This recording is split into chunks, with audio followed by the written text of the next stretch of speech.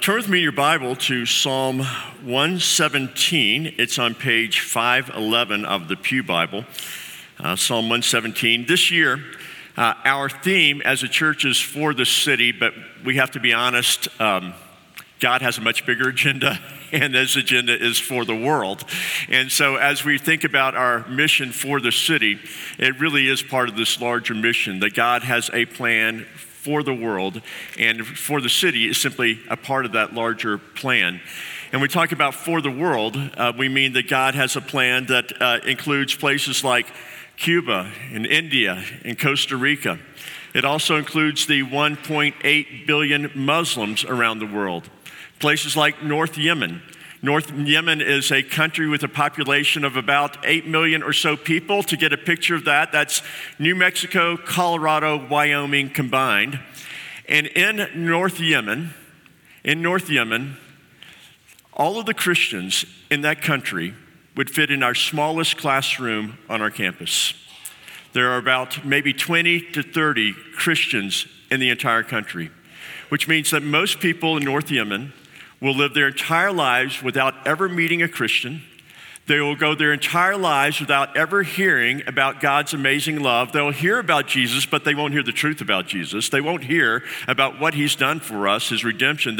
They have no way of ever understanding about who Jesus is and the love that Christ has shown to each of us. And North Yemen is just one place like that. There are a dozen countries where less than 1% of the population are Christians.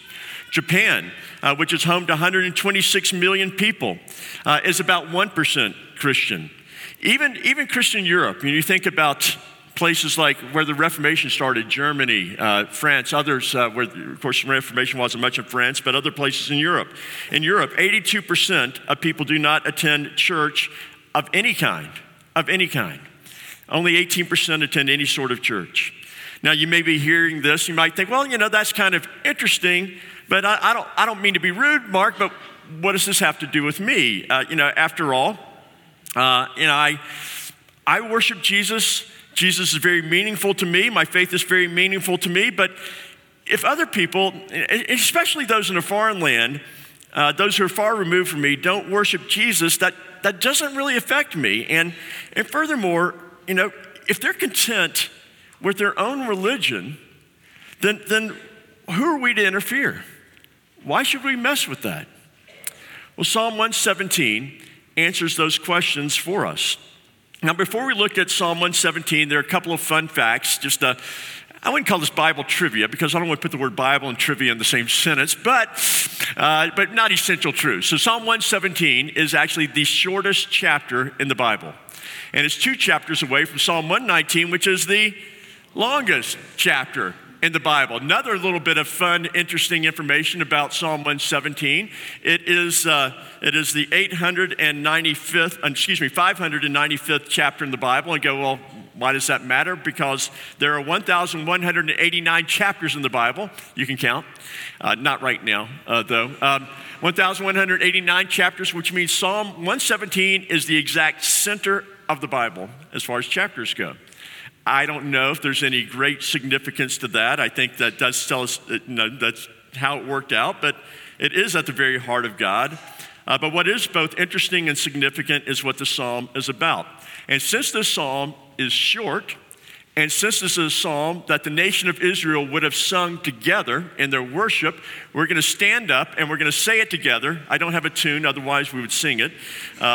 But we're going to say it together, and it's a psalm of praise. And so you don't sing a psalm of praise with a sour face and half heart. You sing a psalm of praise like you're excited about what is happening here. And so we're going to say this one together out loud, and it'll be on the screens as well. Let's say it together. Praise the Lord, all nations. Extol him, all peoples. For great is his steadfast love toward us, and the faithfulness of the Lord endures forever. Praise the Lord. That was great. Well, let's pray. Father, as we come and we look at your word here today, words that you have given for us to sing, but you have instructed us through them, we pray. Give us hearts that are willing to listen, hearts that will hear, and hearts that will obey out of love for all that you have done for us. And so, Lord, open our ears to your word. Holy Spirit, we know that as we gather, unless you move in our hearts, you open our ears and unstop our ears and open our eyes, that we can't do anything here. This will be a worthless exercise. So we plead with you. Stir our hearts that we might sing this song to your glory. We pray this in Jesus' name. Amen. You may be seated. Now, in these two verses, at least as they are understood in the context of the rest of the Bible, they answer the question for us, why missions?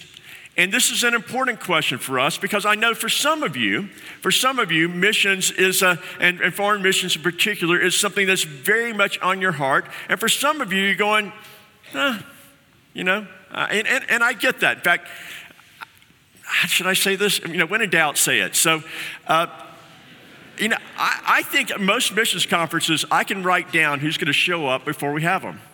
I really think I could, because it's the people who already are excited about what God's doing around the world. And everyone else is going, And so I want you to surprise me, but I want to give you a reason why to surprise me and show up and say, I think God is doing something, and I think this is exciting, and I want to be a part of it. And so we see in this psalm several reasons why we can be joining God in God's mission. And so first of all, we see that we go to the nations, first of all, because God loves us. Because God loves us. Now in verse 1, God invites the world to join with God's people. We as God's people are to invite the world to join with us in praising God. And in verse 2, it gives the reason why. So very simple psalm. Verse 1, singing to the world. Verse 2, here's why they should join us in singing.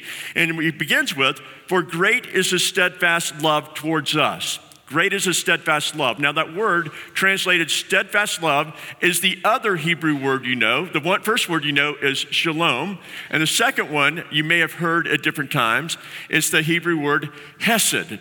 And I can't even say it right. If you're German, you probably can get it better. You got to say it from the throat here. It's kind of like, hesed, And it means, steadfast love, but that's still a bit of a weak translation. We don't have any word that can accompany it. It means covenant loyalty or faithful love. It's not just love, it's steadfast love. It's not just kindness, it's dependable kindness. It's a love that never lets you go, a love that never says die.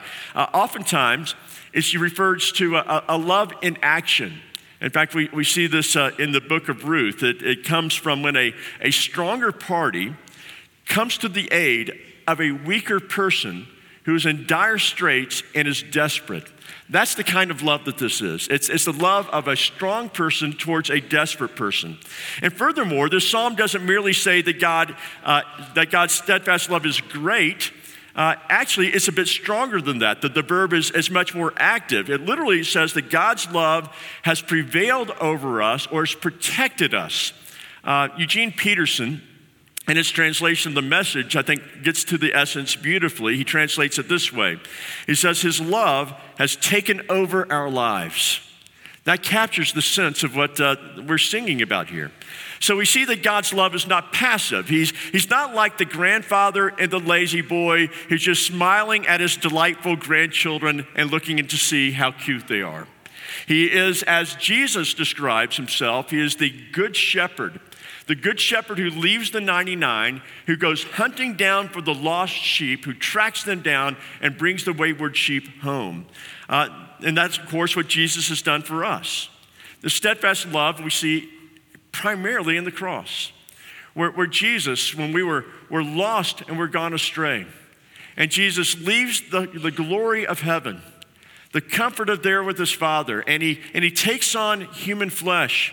He becomes a human being. In every sense of the word, he is truly, fully human. He endures the human life. He suffers. He has physical pain. He endures emotional pain. He endures the rejection of family and friends. And finally, as the good shepherd, he goes to the cross. And on the cross, while we're still sinners, as Paul tells us in Romans, Christ died for us. And God takes us, who were once his enemies, and now makes us his friends. He's the God who goes hunting down his enemies, not to kill them, but to bring them into his family as his own children. And that's what Jesus has done for us. And then the second half of verse 2 echoes the first half. Just as his steadfast love has overtaken our lives, the Lord's faithfulness endures forever. We're accustomed to love that starts strong and wanes over time. In fact, in many of our relationships, we find that someone can, it appear, love you dearly, or you can love them dearly, and something will happen, and that relationship will be broken. My guess is everybody in this room has lost friends before. You probably lost friends that you thought you would love forever. Everybody in this room probably knows firsthand, or at least secondhand, of families that have been torn apart. Everybody in this room knows someone who's gone through a divorce.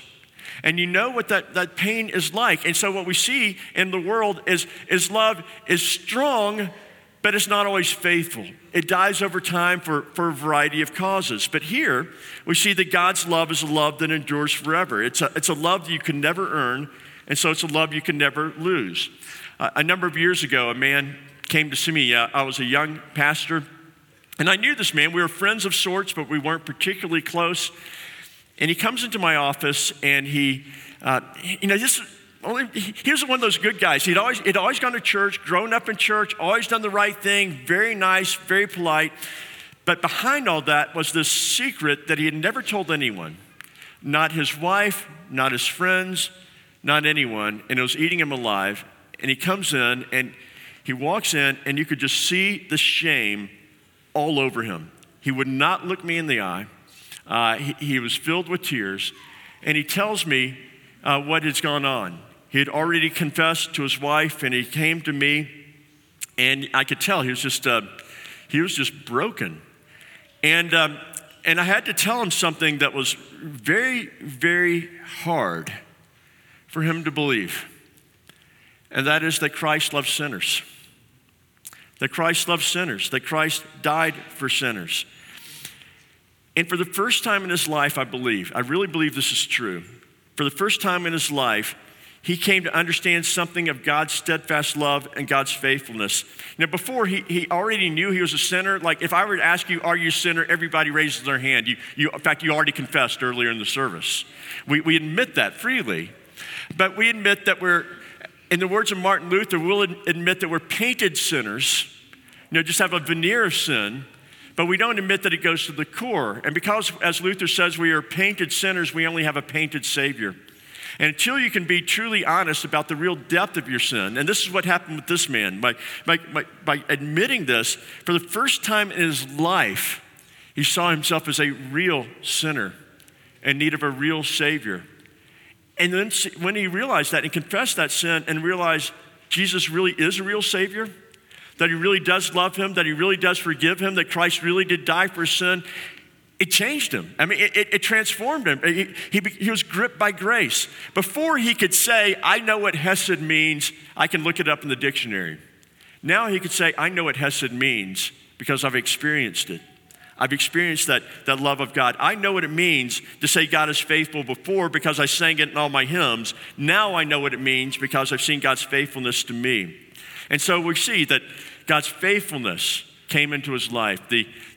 God's Hesed overtook him, overpowered him. When we begin to understand that our sin is far worse than we thought, or at least far worse than we were willing to admit before, and yet Christ died for us, then we can understand God's love is far greater than we ever thought. I think the reason our understanding of God's love is so shallow is oftentimes our understanding of our sin is so shallow. Remember what Jesus said in Luke 7? He said, he who is forgiven little loves little. He who's forgiven much, what? Loves much. The more we understand the grace of God and our own sin, the more it is overpowering to us. And this is the story we have to tell to the nations. It's not a story of cultural imperialism, where we go out to those and say, hey, you other nations, you don't have it together. Let us Americans tell you how you ought to live because we figured this whole thing out. That is not the mission story. That is not what God is sending us out to do. The story that we have to tell to the nations is not one where we coerce them to be like us. Instead, the story we have to tell to the nations is that we too were lost. We too were alienated from God. We too were wandering. We too did not deserve God's love, yet God's love has prevailed over us. When we least deserved it, He has been faithful to us, and He's always been faithful to us. And that's what our God is like. And now, out of love for Him, we are coming to tell you that He loves the nations as well. He doesn't just love us, He loves you. And that leads us to our second point. We not only go to the nations because we want to tell them of God's love for us, we go to the nations to tell them of God's love for them. Now, this psalm is a call to worship, and it could be used as a call to worship, but it's not just for the people of God, the people who are already saved. It's a call of worship to the nations of the world, and that raises a question. Who are the nations? What do we mean by that? And what we mean by the nations, well, say what we don't mean. We tend to view the world kind of our own ethnocentricity. Can I use a better word? I think I can. What did I write? Something better than that. We tend to be very centered on ourselves. We look at our world through a lens that puts us at the center of everything. So, for example, look at a map of how we look at the world. Notice what's at the center. What a coincidence. We are the center of the world, you know? And that's how we view things. You have America and you have the nations. Even the way we use words like ethnic. Hey, let's go get some ethnic food. And so by ethnic food, we mean like Mexican food, Middle Eastern food, kimchi, something like that. Because everybody else is ethnic. I'm not ethnic, I'm white. As if that's not an ethnicity. Now that may sound subtle, but what it does is it puts us at the very center, those of us who are the majority culture in our own country at the center, and everybody else is at the margins. You're the ethnic people, I'm normal. And we tend to view the world through that sort of lens. And what happens is when we view the world through that sort of lens, that sort of bias can cause us to miss out on God's plan by putting ourselves at the center and everyone else at the margins. In fact, it's very, very hard for us to even break out of that mentality. To think that that we think we're normal, anyone different from us is not normal. We're normal, everyone else is ethnic. And yet, we have to look at Psalm 117, not through the American lens, but through the lens of Scripture. Psalm 117, in its proper context, was a psalm for the song of the people of Israel. For Israel, the nations refers to all people outside of Israel. They had their own ethnocentricity, right? So for Israel, the nations was everyone outside of Israel, which would include, by the way, us. We're the ethnics here, right? And just as we had our own ethnic biases, Israel had its own ethnic biases as well. Now, they had a little bit of a reason, and that is because God had chosen Israel as His own people. And so they were at the center. But what they'd forgotten, as Israel was chosen as God's people, not instead of the nations, but for the sake of the nations. That God's plan all along was to bring salvation to the nations. And so their own ethnic bias caused them to miss out on God's great mission. They put themselves at the center to the exclusion of the rest of the world rather than for the sake of the rest of the world. And by the way, the whole book of Jonah is about that. As how Israel did not care about the nations. They wanted to nuke the nations. And so they didn't understand. But we see here in Scripture that God chooses His people for the sake of the nations. Examples we've seen before, but let's go over again. In Genesis chapter 12, God initiates His covenant with Abraham and with the Jews through Abraham. I'll be a God to you and your children after you, as we mentioned earlier. But in that, when God makes the covenant with Abraham, He does not bless Abraham and the Israelites for themselves, but through them, He says, so that all the families of the earth, so that every ethnic group would be blessed. The promise to bless the nations is so emphatic in the book of Genesis, it's repeated 5 times. Quick examples. Genesis 12:3. Notice the theme here. God says to Abraham, and in you, all the families, that is, all the ethnic groups of the earth will be blessed. Genesis 18. and all the families of the earth shall be blessed. Genesis 22:18. And in your offspring shall all the nations of the earth shall be blessed. Genesis 26:4. God repeats it to Abram's son Isaac. And in your offspring, all the nations of the earth shall be blessed. And then to Isaac's son Jacob in Genesis 28. And in you and your offspring shall all the families of the earth be blessed. Do you think he's making a point? Over and over again. And then the Psalms, by the way, and then the prophets. And then, of course, we see it in Jesus as well. God's plan all along was through Israel, God would bring his love to the world. And that is why it's no surprise. Remember when Nicodemus comes to Jesus in John chapter 3? And Jesus says to him, for God so loved Israel that he sent his only begotten son. That's not what he said, is it? He said, for God so loved what? The world. He says, this isn't all about Israel. This is about the world. I'm here to save the world. And so because God loves the world, as he says here in John 3:16, God loves the world. We should love the world. We're the people of God. We love what he loves. God loves the world. And so he invites us to be a part of his mission. God loves the world. And so God is rescuing people from every tribe, every language group, every ethnicity, every culture, including our own. And he's calling people from all over the world to himself so that they may know his love. This has been God's plan all along. He calls people to himself so that through them, he may call others to himself. God blesses some so that they may be a blessing to others. So the mission of God is not only that we would worship God ourselves, but the mission of God is that we would invite the nations to join into worshiping God with us. So we join in God's mission. We go to the nations because of God's love for us.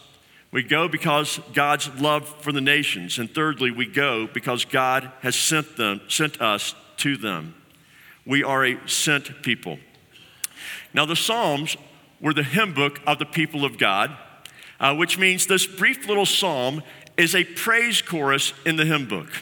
And so we have this short little praise chorus that the people of Israel would sing in worship to God. Yet notice that this is a praise chorus. It's a worship song. But as Israel sings the song, notice who they're singing it to. They're not singing the song, they're singing it in worship, but the audience ultimately is not just God, it's being sung to the nations. They're singing to the nations. So we are called here in the psalm to sing in worship to God, but we don't just sing just to God, we sing to the nations. And the implication is clear. We're to sing to the nations of God's great love. Well, for us to sing to the nations, you have to go to the nations. They're not going to come here and sing here. We have to go sing to them where they are.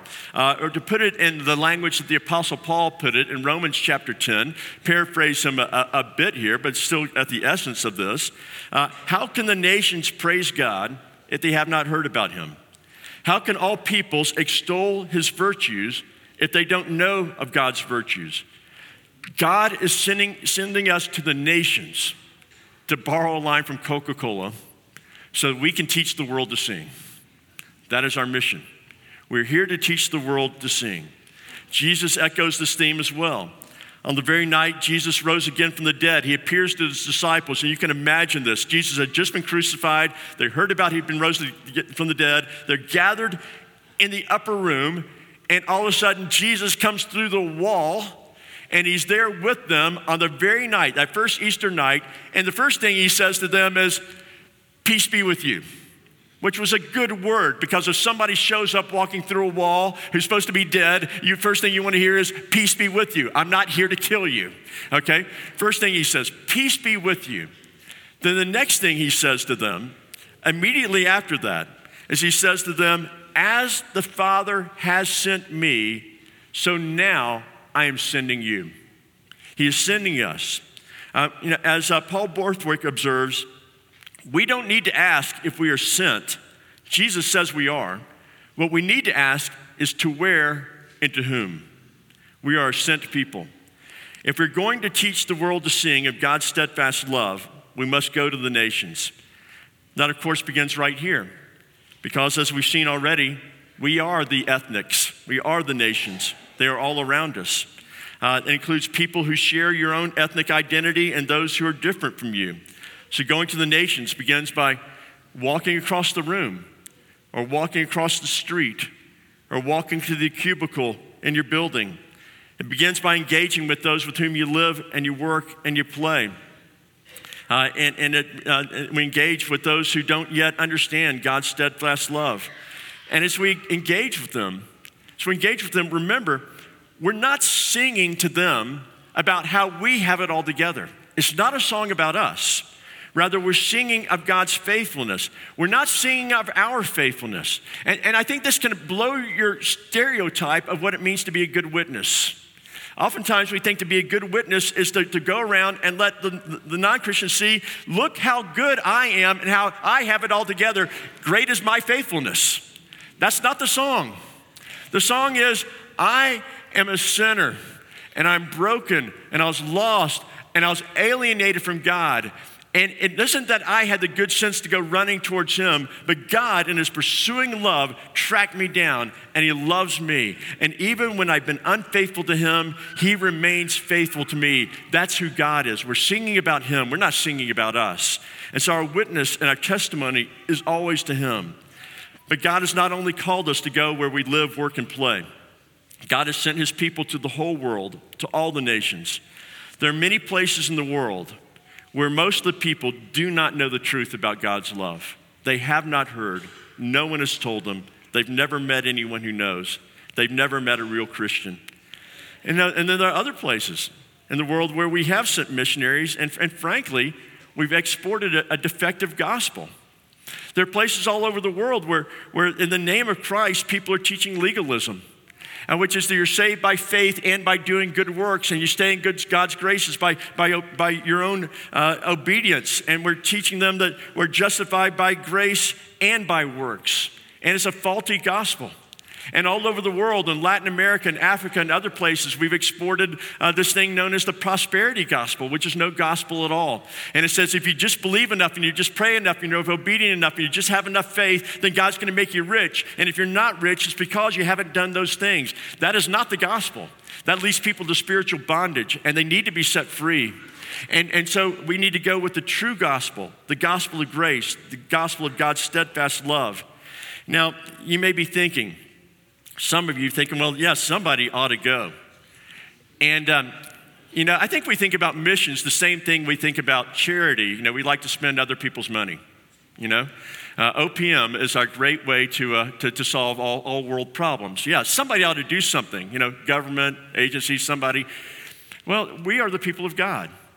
And God calls us to be a part of his mission. And you may be thinking, you're not qualified to serve in a cross-cultural context. And that might be true. Not everyone can serve outside of their context. And if that's the case for you, it would be wrong for us to send you. Now, I read about a manager who once said about a poor performing employee, he said, whenever that man is here at work, it's like having two good men gone.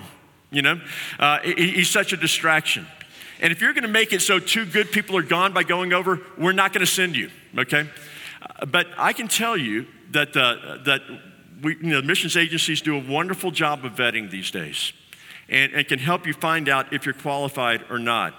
For others of you, you may be thinking, well, you just don't have the gifts. But you don't realize that in missions, there are many gifts and talents that are needed on the mission field. You don't have to be a pastor or a teacher to be a missionary. We need people who are skilled in accounting, graphic design, management, entrepreneurship, counseling, construction, leadership. Trust me, the worst thing we can do for the kingdom of God is send a bunch of people who are all like me. That would be a disaster. What we need are people like you with your gifts and your talents. And one of the great needs we have are people with business and leadership experience. I was going to mention Carl Chaplin's one of our missionaries here. His booth is out there. He's with a ministry called 1826 that is tied to Mission to the World. And it's helping people go in as business people We'll have access to places that someone as a pastor could never have access. And some of you are thinking, I'm too old. I mean, like Mark, I'm like almost your age, and I can't do this. And I know what you're thinking. You know what a blessing it would be to many of our mission teams around the world to have some godly, mature, seasoned people who've kind of been knocked around a little bit by life, and just to go and be part of that team. I mean, what you would bring to that team, it would be, they need you. They need you. And the opportunities are there. And so again, that's why I want you to come back at 4:30. I'm going to throw out the pitch, but I want you to come. And I want you to hear and listen. But besides going, we need to pray and we need to give. And in your bulletin today, if you'll please pull this out, we have a little card called Unordinary. And talks about our opportunity to be engaged in missions.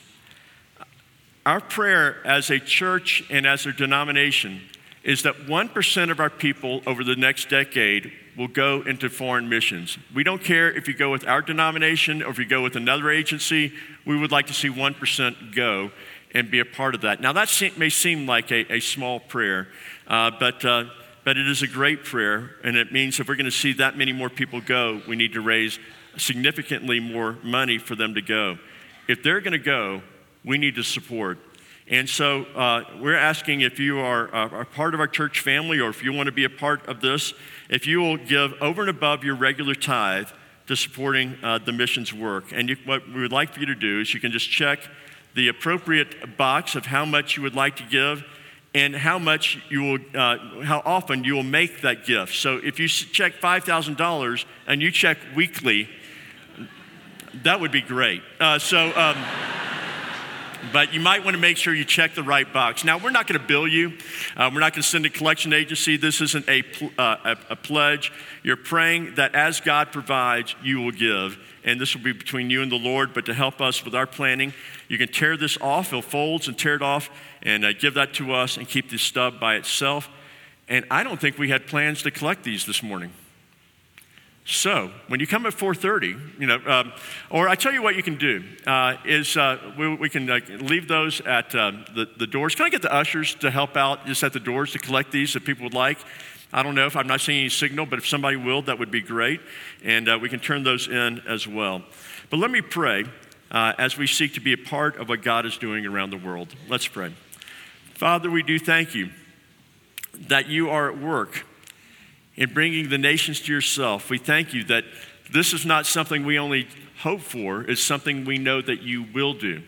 You have promised that around the throne, there'll be people from every tribe, every tongue, every nationality. And so, Lord, we pray that as you are about your mission, that we as your people will be faithful in joining you in that mission.